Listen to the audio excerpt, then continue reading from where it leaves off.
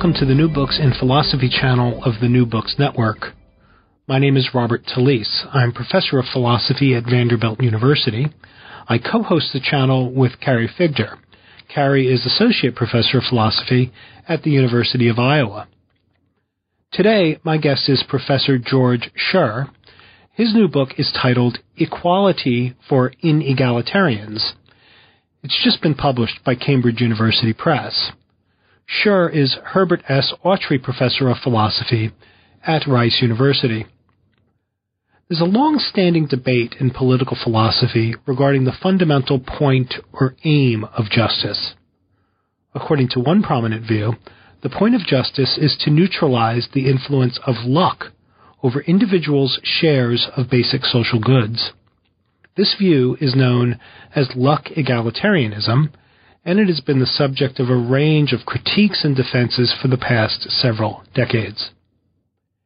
In Equality for Inegalitarians, George Sher offers a decisive critical assessment of luck egalitarianism, and he develops his own positive view of distributive justice. According to Sher, the aim of justice is to enable each individual to live his or her life effectively. And this requires that each person be provided a sufficient share of central social goods. But it also requires that individuals be permitted to suffer the consequences of their choices. Equality for Inegalitarians is a succinct and rigorous contribution to the theory of justice.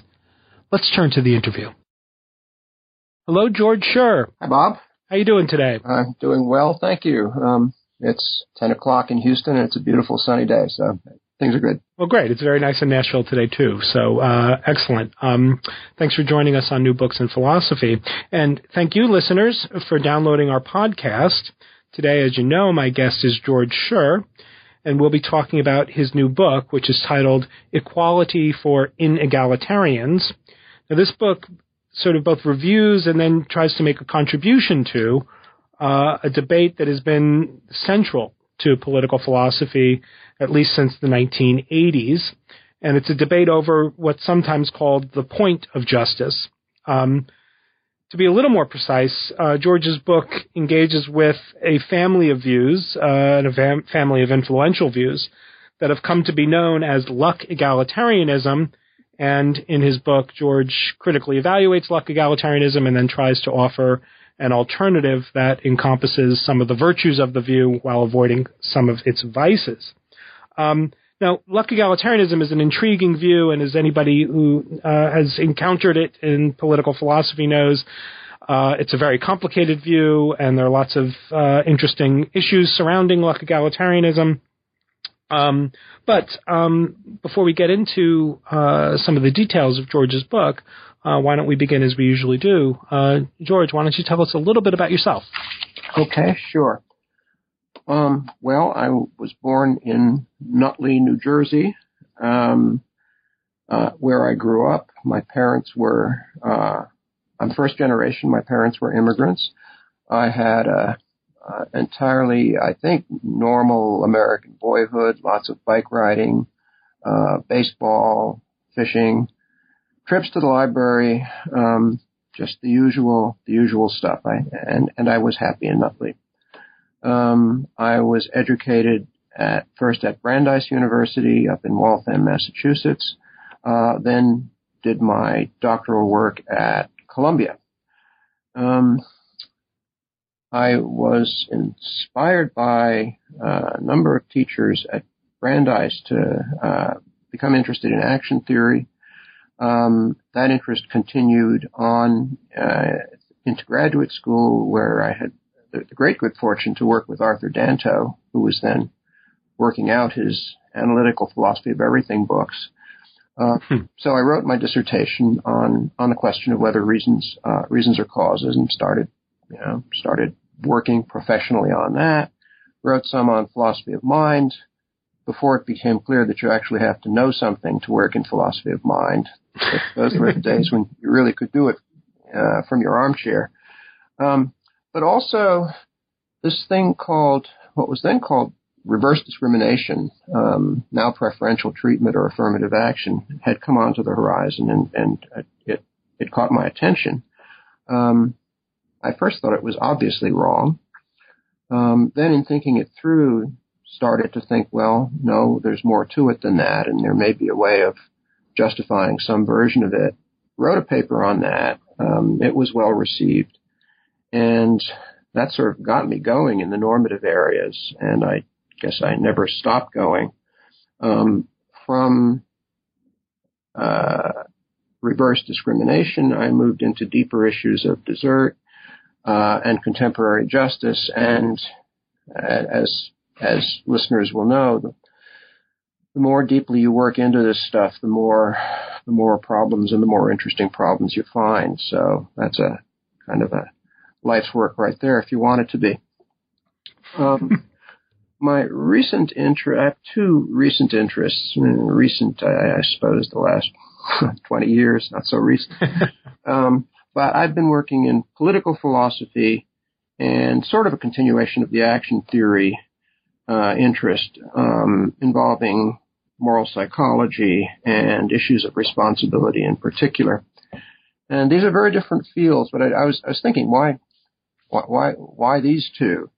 And certainly one sort of unifying thread is the idea of control, which really weaves through a lot of what I've done. In the moral psychology area, I've now written two books, both of which argue, each in its way, that agents can be blamed and can be held responsible for various sorts of traits and activities over which they lack control and never did exercise control. So control, I think, is less necessary for responsibility and for blame than many people have thought.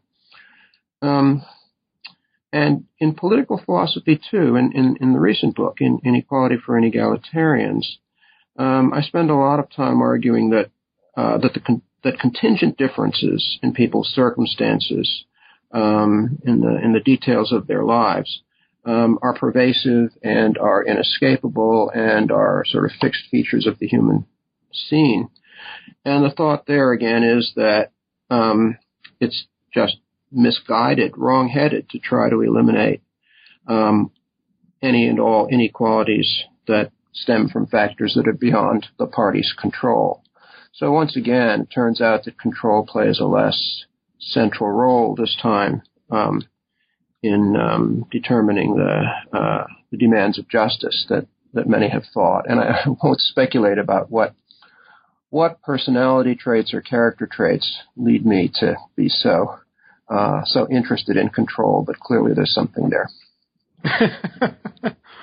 Well, why don't we begin then? So since you have worked in a very a broad range of areas of philosophy, maybe we can begin by, can you tell us something about how you understand the sort of aim of philosophy, or what are we doing when we are sort of writing philosophy or thinking philosophically?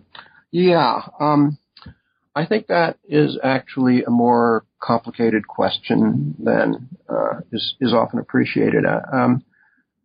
When I think about it, I actually think of three different things that are important to me, that sort of move me to write. Alternatively, three masters that I'm trying to serve all at once. So one obviously is some kind of truth. You're trying to get at the view that seems to have the most going for it, that can be supported by the best arguments and so on. You've failed if you haven't, I won't say gotten it right, but at least you need to, the aim is to defend some kind of, defend a view that has something going for it, and the aim in writing it up is to explain what you think that view does have going for it. So very roughly, truth is one master. Another that's sort of less remarked is roughly art. It seems to me that the philosophical essay and also the monograph are, in a way, art forms.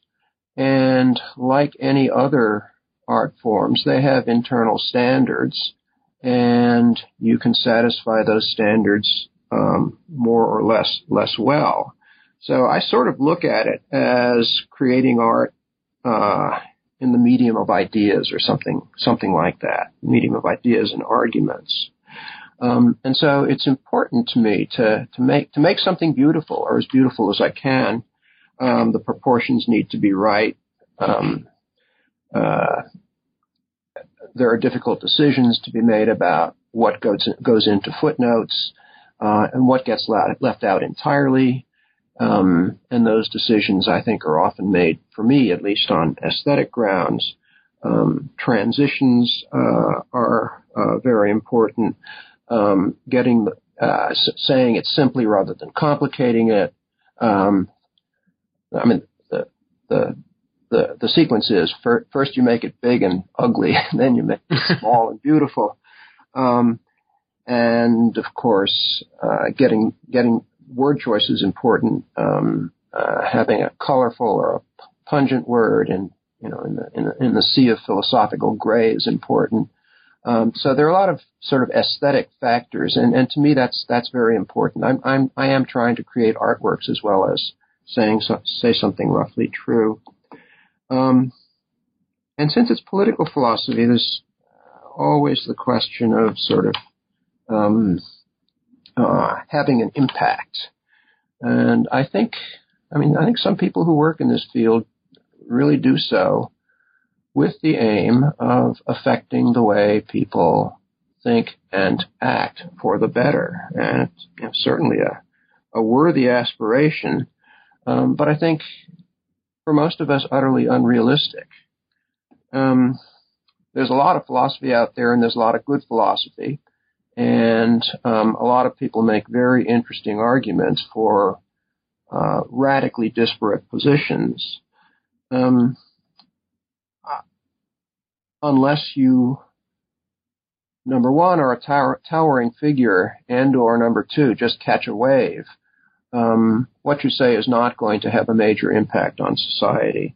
It is, however, a contribution to a conversation, and I saw that someplace, and it always struck me, yeah, that's right, it's a conversation. You're sort of adding some organic material to the mulch of ideas. And anything more than the aspiration to do anything more than that, I think, is something of a pipe dream. But I also think that's good enough. Right. Well, excellent. So, let me say one thing, that the Equality for Inegalitarians book is surprisingly, given sort of what sometimes we pick up in our field, it is a really beautifully written book. Thank you. So, I'm sorry? I wasn't fishing for that.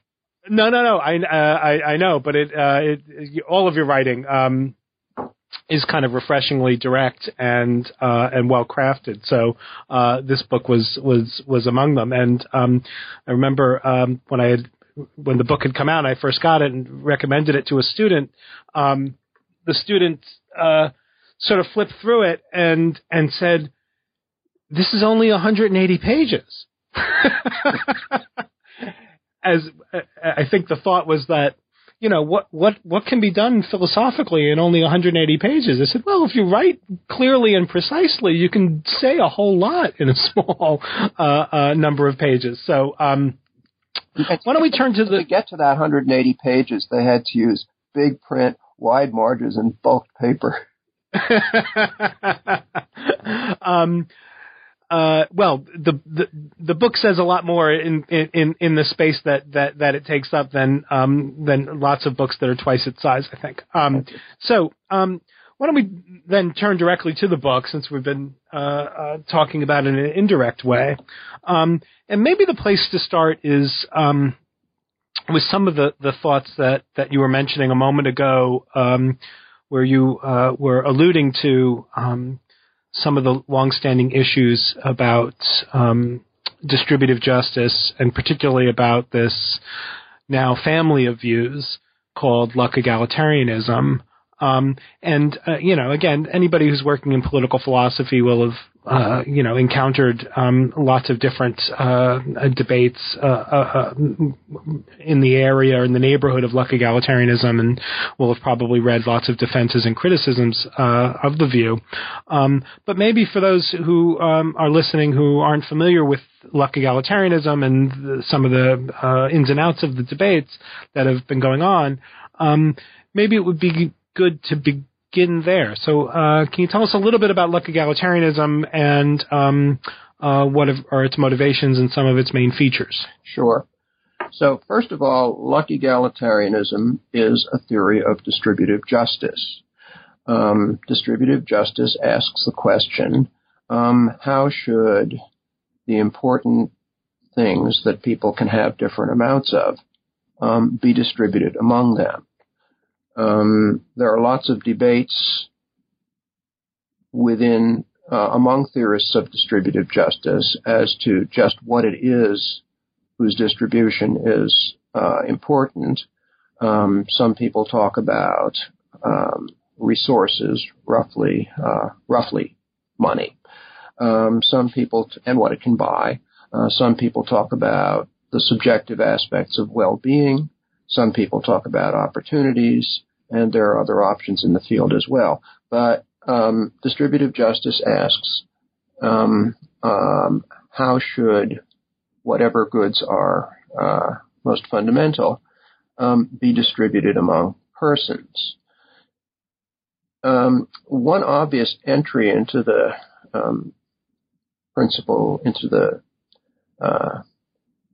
principles of distribution sweepstakes is equality. That is, a lot of people have said for a lot of different reasons that there's something special about an equal distribution. That maybe it's just the default view, or maybe deviations from it require some special justification. But equality figures prominently in debates about distributive justice. But there's a problem about equality, which is that if you really favor the equal distribution of whatever good is most important, then those who, let's say, work hard are going to have no more than those who don't work hard. Those who foolishly squander their resources, let's say, are not going to have any less than those who husband them and use them wisely. Generally, if you go for equality, then your distributive practices will not be sensitive to things like people's choices or what they're responsible for or anything of that sort. It was to accommodate this difficulty within the general framework of equality that the family of views known as luck egalitarianism arose. And it did start, I think, with Ronald Dworkin's magisterial essays in 1981, What is Equality, Part 1, and What is Equality, Part 2. And then Dworkin has developed this view in many places since. But the thought is that the principle we ought to go for is not strict equality, but rather equality plus a qualification. Namely,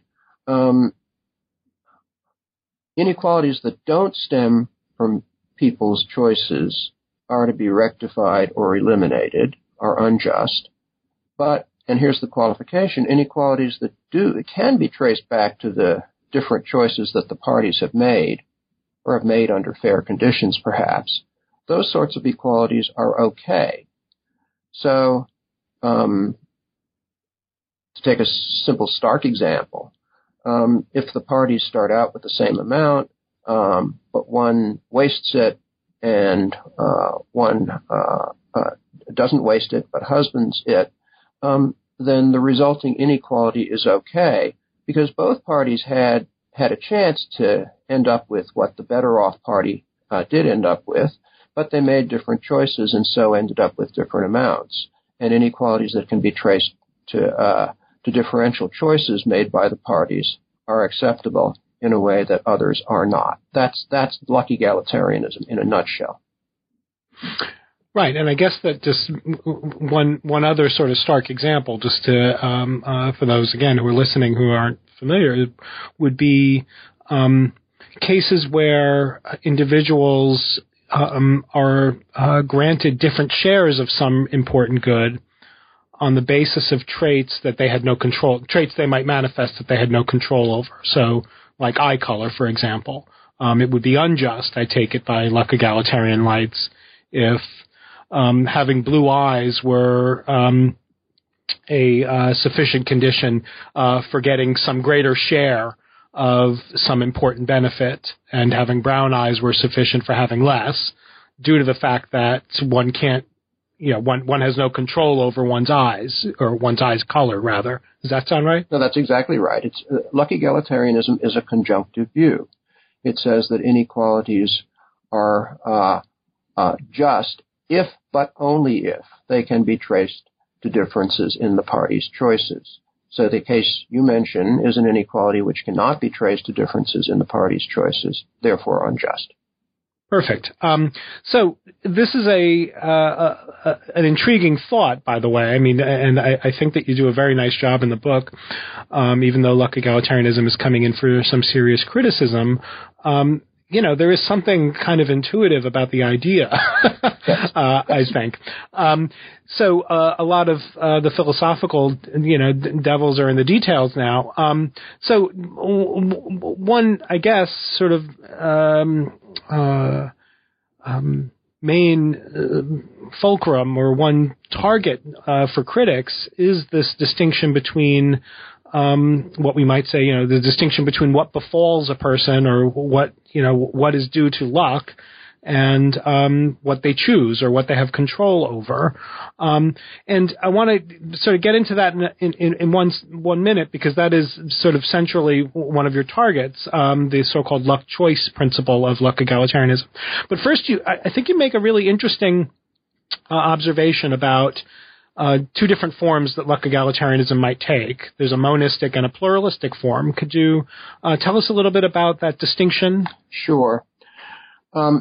So that because luck egalitarianism is a conjunctive view, conjoins two different claims, there is the question of each one needs to be justified separately.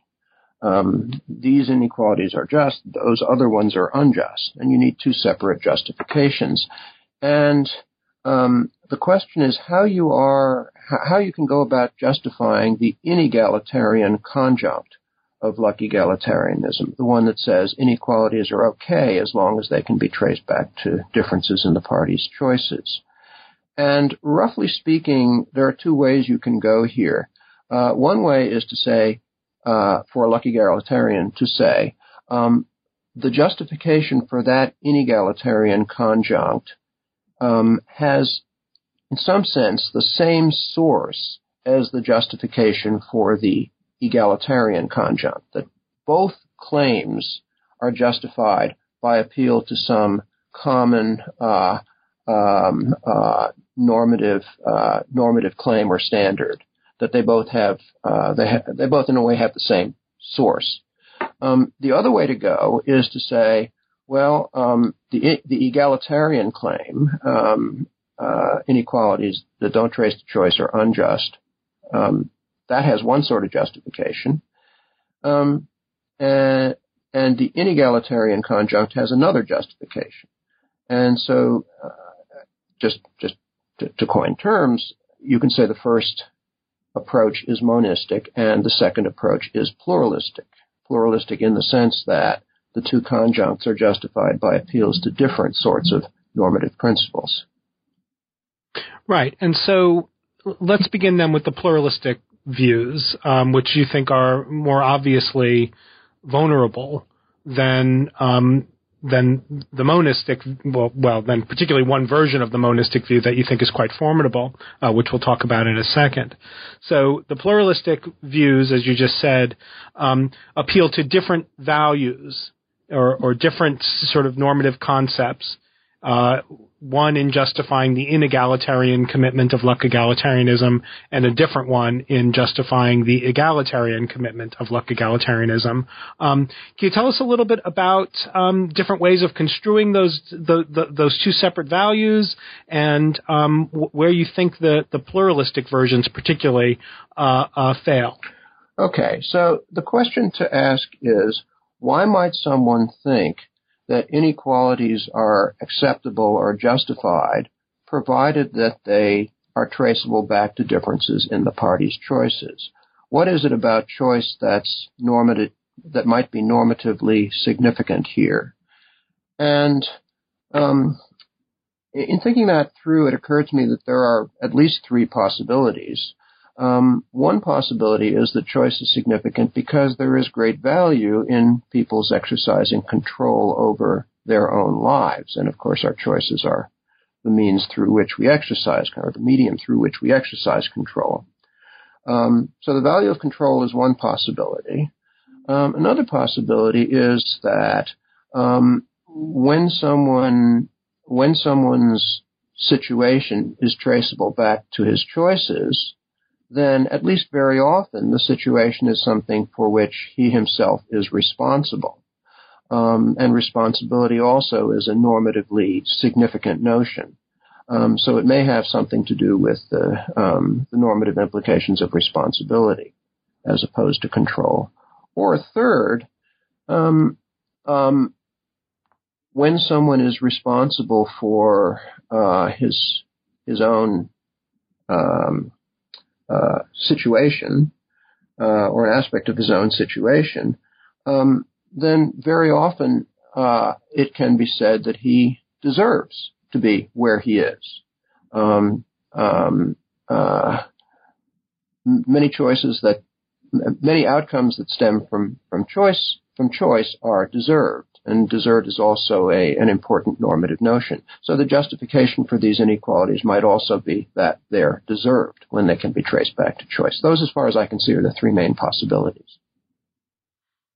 Right, and so can you run us? I mean, I know it's a series of complicated arguments, but what do you think is the sort of main vulnerability of the pluralistic version? Now, I mean, just foreshadowing it, it seems that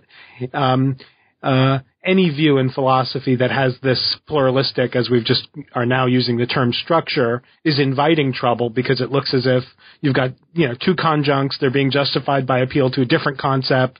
It looks like that's just inviting all kinds of trouble, because now you've got two things that have to hang together in the right way in order for the view to work. Can you tell us a little bit about where you think the pluralistic version of luck egalitarianism is most vulnerable? Well, all right. So let me run through the three possibilities quickly. So with control, clearly what's valuable about control is only that each person exercise control over his own life. That's what's important, that we control what happens to us. And that an appeal to that value doesn't sort of fit well with the task of justifying an inequality, because an inequality, of course, is always a relation between what one person has and what another person has. And I guess the thrust of the criticism is that even if it's valuable for each person to exercise control over what he has, the value doesn't extend to the person's exercising control over the relation between what he has and what anyone else has. That's no part of the value of control, as far as I can see. Is that okay? Yeah, great.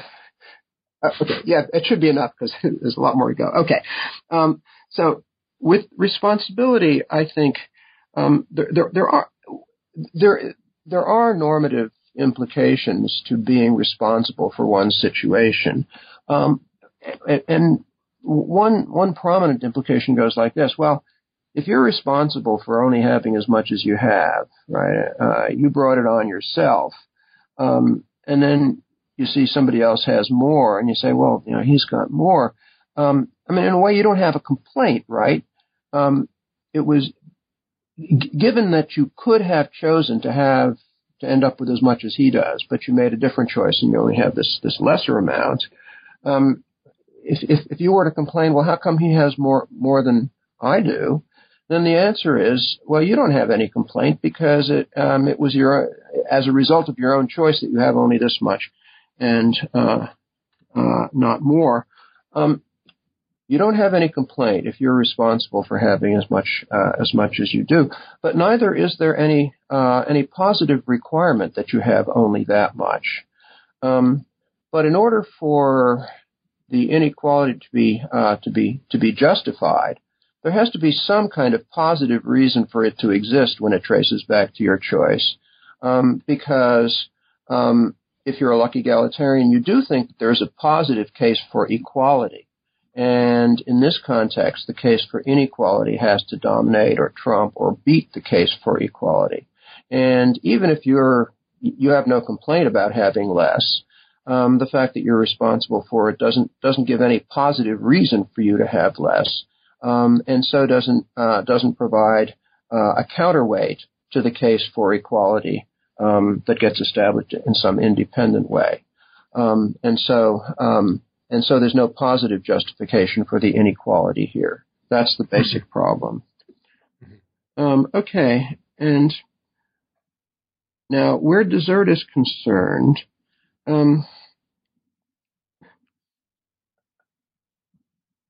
when you look carefully at the reasons why, when you look carefully at situations in which people have less than others as a result of their own choices, when you look carefully at cases in which people have less than others as a result of their own choices, you don't find the conditions that would have to prevail in order for it to be the case that their choices have rendered them less deserving. Desert is a complicated notion, and I wrote a book about it once. There are different reasons for people to deserve different things. Probably the three most important in this context are, first, people can become deserving as a result of the effort that they've put in. They can deserve things if they've worked hard. On another account, people can deserve things as a result of their greater productivity.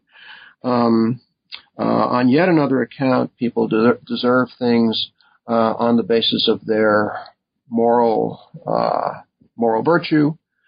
But those who have made bad choices and turn out to have less than other people aren't any less deserving in any of these ways. It's not like the person who gambles away his income has worked less hard than others in order to earn it. He may have worked just as hard. It's just this bad choice and he gambled it away.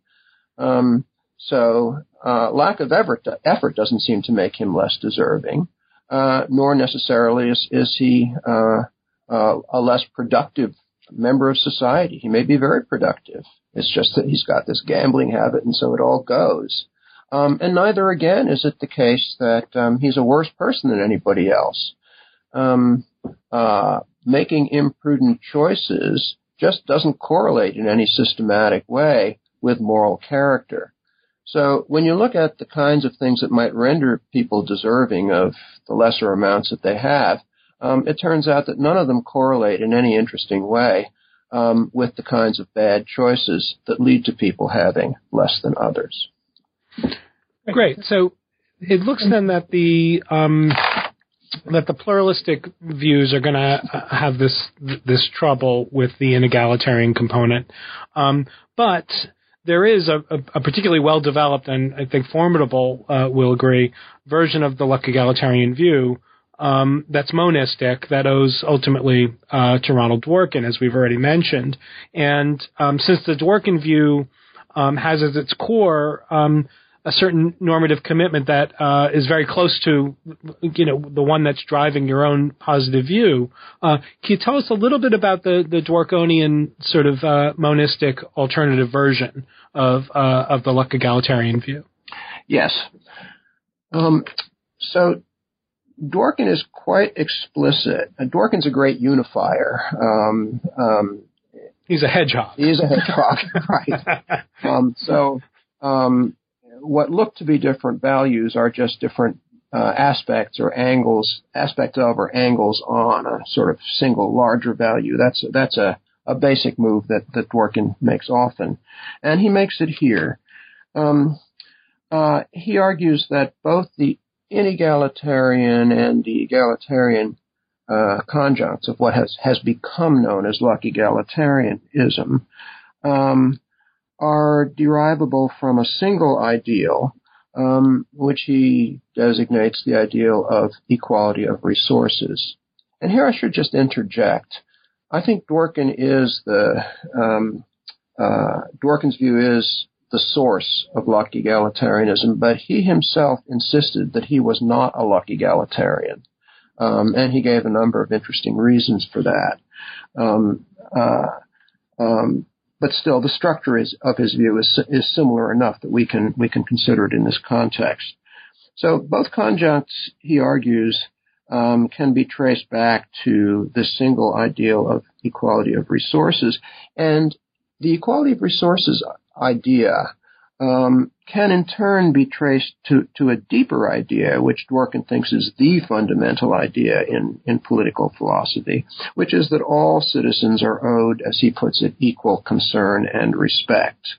And equalizing resources is sort of the distributive arm of affording all citizens equal concern and respect. So the question is, how can Dworkin get inequality from equality of resources? Well, he makes a number of moves, and maybe I'll just mention the one that can be put most simply.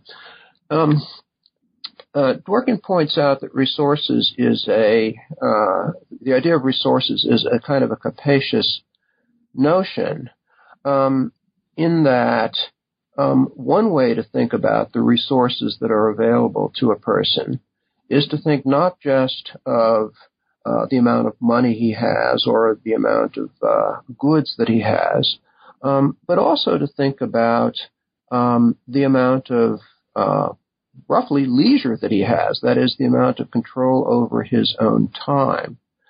And one thing that Dworkin points out is that really, if you want to equalize resources in this broader way, understood in this broader sense, then there are kind of trade-offs between the amount, let's say, of wealth that a person has and the amount of leisure that he has, so that someone who has more wealth might have it as a result of having had less leisure. That is, he may have had to work very hard for this amount of wealth.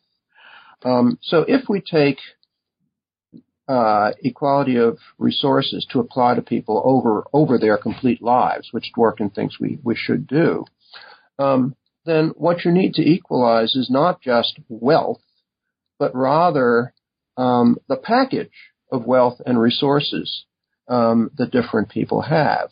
And that opens the door for saying that inequalities of wealth can be consistent with equality of resources if a person's advantage in this aspect of resources is counterbalanced by a disadvantage in this other aspect of resources. That's one of the moves that Dworkin makes. He makes others, but I think it would take too much time to go into them. I can if you'd like me to, Bob. No. That's sufficient. But it is you're correct to point out that Dworkin did not embrace the label of luck egalitarianism for his view, and we should also, I guess, mention that the term luck egalitarianism was introduced as a kind of term of derision. Yes. In an immensely important article by Elizabeth Anderson, published in 1999.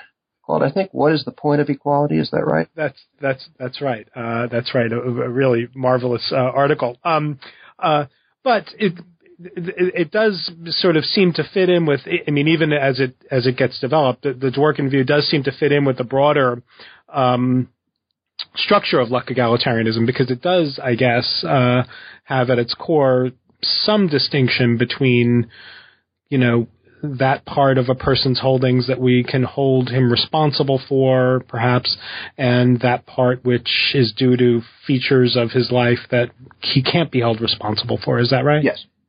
Good. So, and there's again, for people who aren't familiar with this, there's a sort of really amazing and in some ways frustrating debate that goes on through several rounds between Dworkin and Jerry Cohen about some of that, the philosophical matters pertaining to that kind of distinction. Yes. So let's move to the positive view then.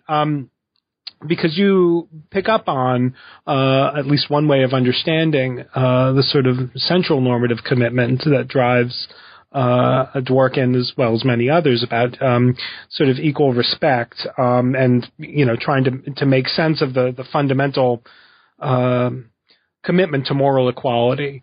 So can you tell us a little bit about your positive view about the feature of human persons or human lives in virtue of which they are moral equals? Sure. So going back to Dworkin just for a second,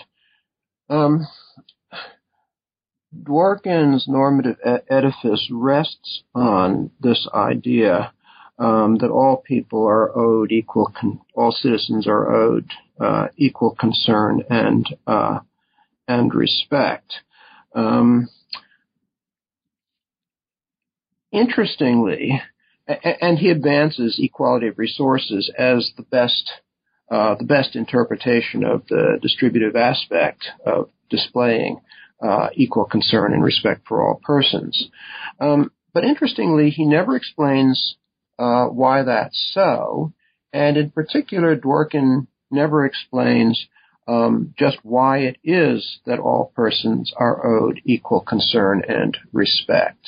I mean, clearly there's some idea that we're all, in a deep sense, moral equals, equal from the moral point of view, which is not to say that we should be treated equally, but it is to say that in thinking about the principles that determine how we should be treated, each of us or each of our interests should have the same weight.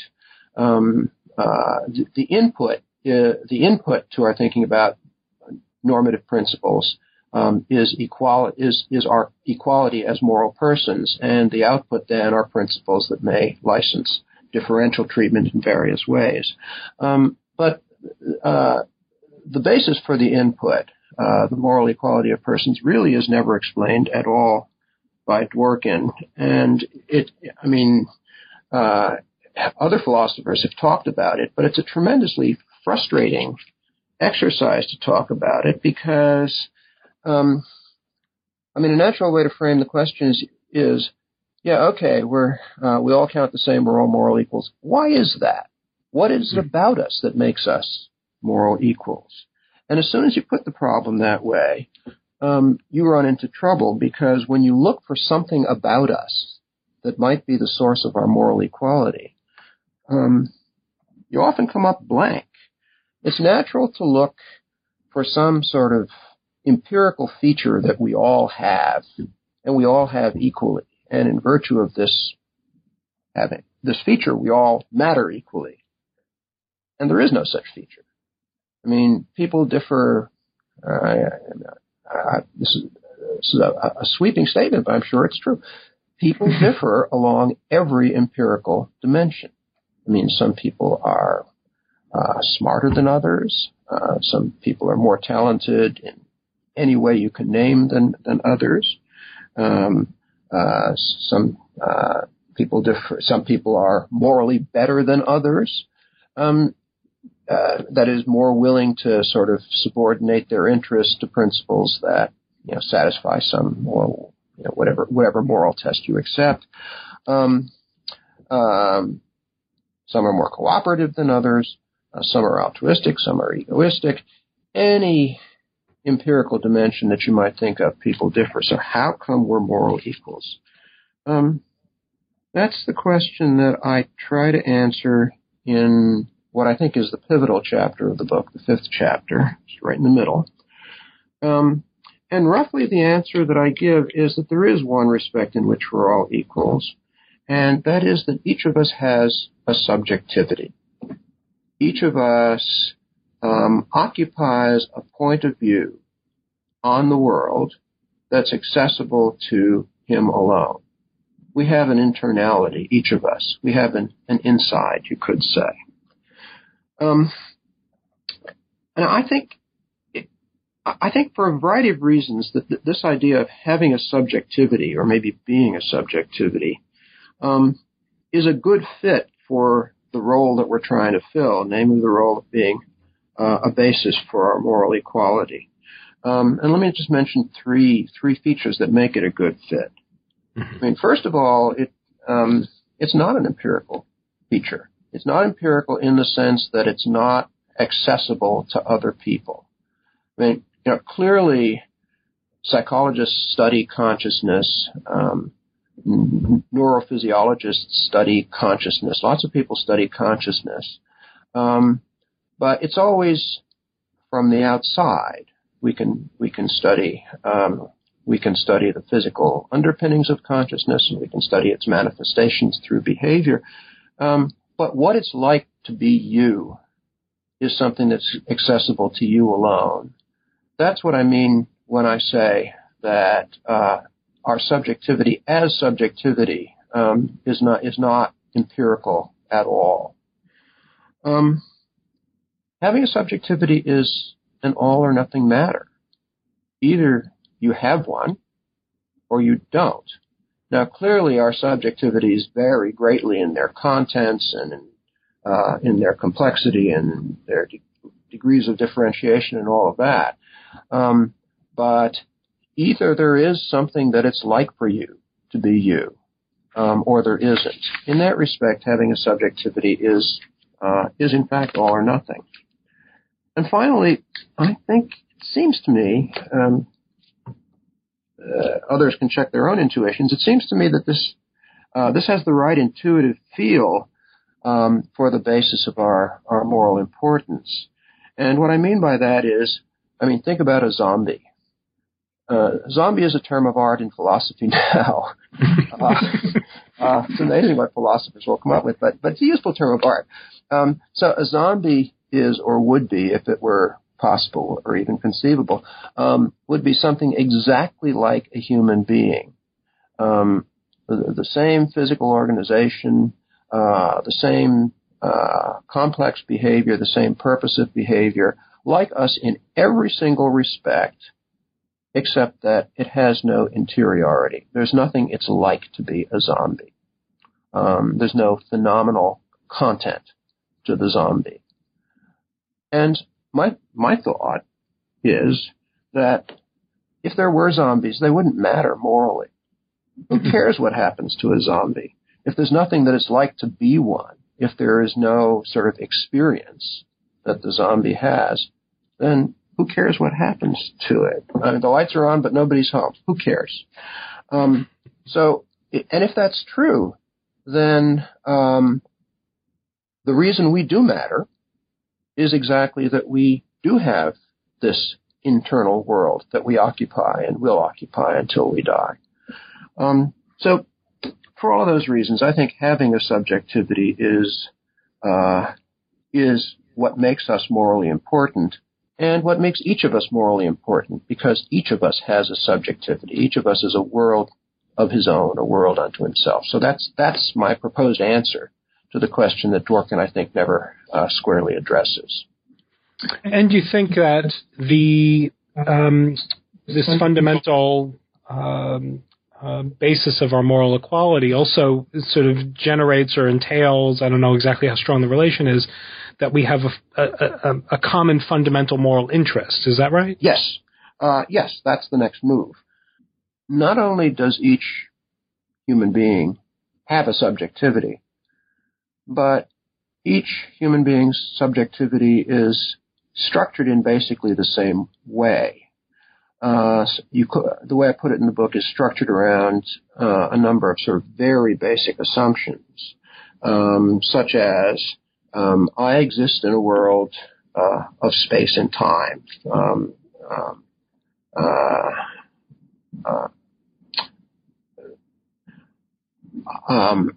My existence is temporally extended in that I can project myself at least a certain distance into the future. I have some degree of control over what I will do in the future. The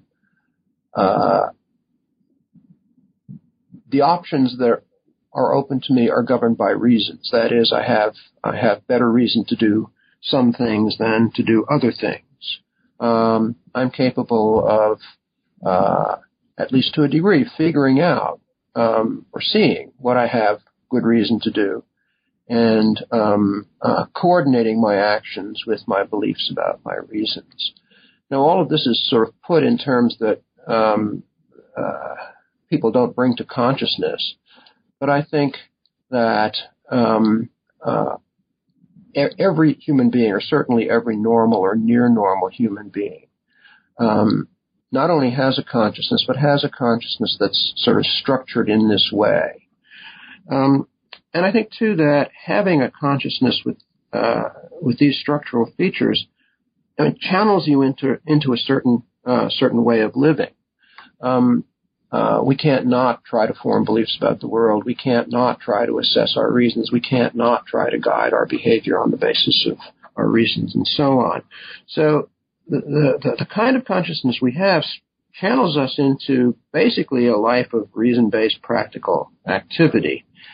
And the kinds of activities into which we are channeled are, in an interesting way, governed by standards. To think that there are reasons to do some things rather than others, and to try to figure out what those reasons are, is to try to get it right.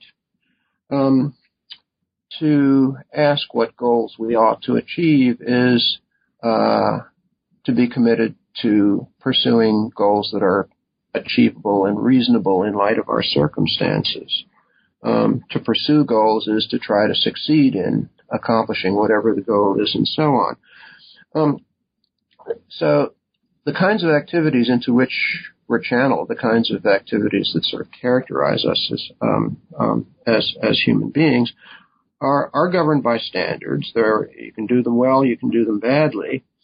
And my suggestion is that if those standards apply to the activities that are built right into the consciousness that makes us, that is the basis of our moral standing, then the satisfaction of those standards, roughly speaking, must be a deep interest that we have, must be our fundamental interest. And a term of art that I introduced to designate that interest is, I say, well, we have this basic interest in living our lives effectively. That is, satisfying the standards that are built into the activities into which our consciousness, the structure of our consciousness channels us. Great. So, and again, that was a nice description of what looks to me like an intricate but intuitive inference, right, from what you say is the basis of our moral equality to this fundamental moral interest that we share of, as you say, living effectively. So let's then say, okay, so what are the implications of distributive justice for this? So we all have this interest in, fundamental moral interest in living effectively. What does that mean as far as the sort of fundamental question of distributive justice as you laid it out at the beginning of the conversation goes? Okay, now so there are actually, I think, a number of important implications. One is this, that if a person is to live his life effectively, then he must exercise a genuine influence over the course of that life. That is, if someone sort of got to the stage of assessing reasons and maybe making choices on the basis of those reasons, but what he chose had no relation to what came after it, had no relation to how his life went after it. You make all these choices, but they're just they have no impact on the world. What happens to you in the world and what happens in the world is determined entirely by other people or by society, or just by nothing. You wouldn't be living your own life if you made choices, but your choices were not generally effective. So living a life of your own, I think, means making choices whose intended and predicted consequences are, for the most part, allowed to play themselves out. That's important because another way of saying that is that you're not living your own life. You're not really living your own life unless you live with the consequences of the decisions that you make. Given that, and given that this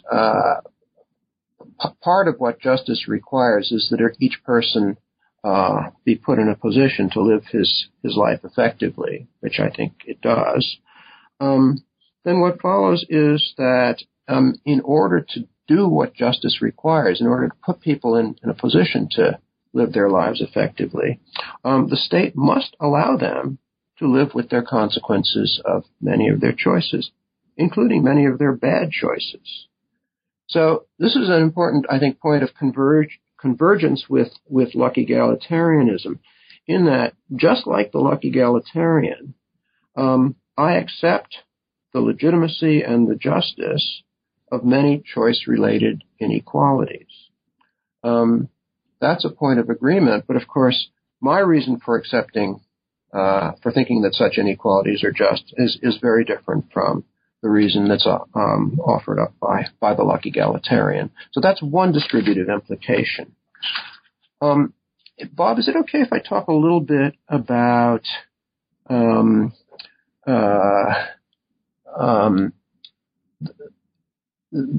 result, the rethinking of the relation between choice and contingency that falls out of this?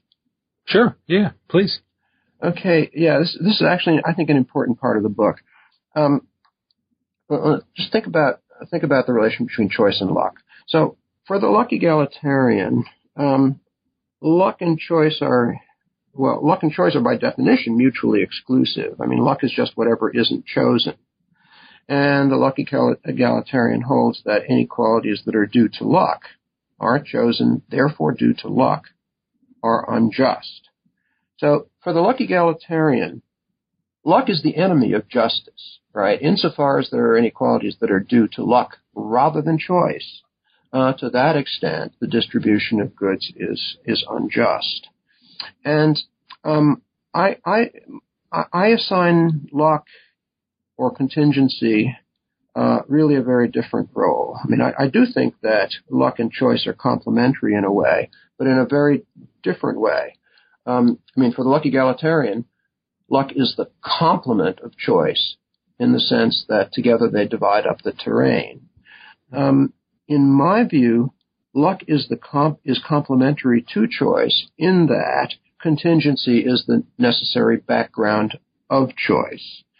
To live one's life effectively, or really to live it at all, is, among other things, constantly to be making choices.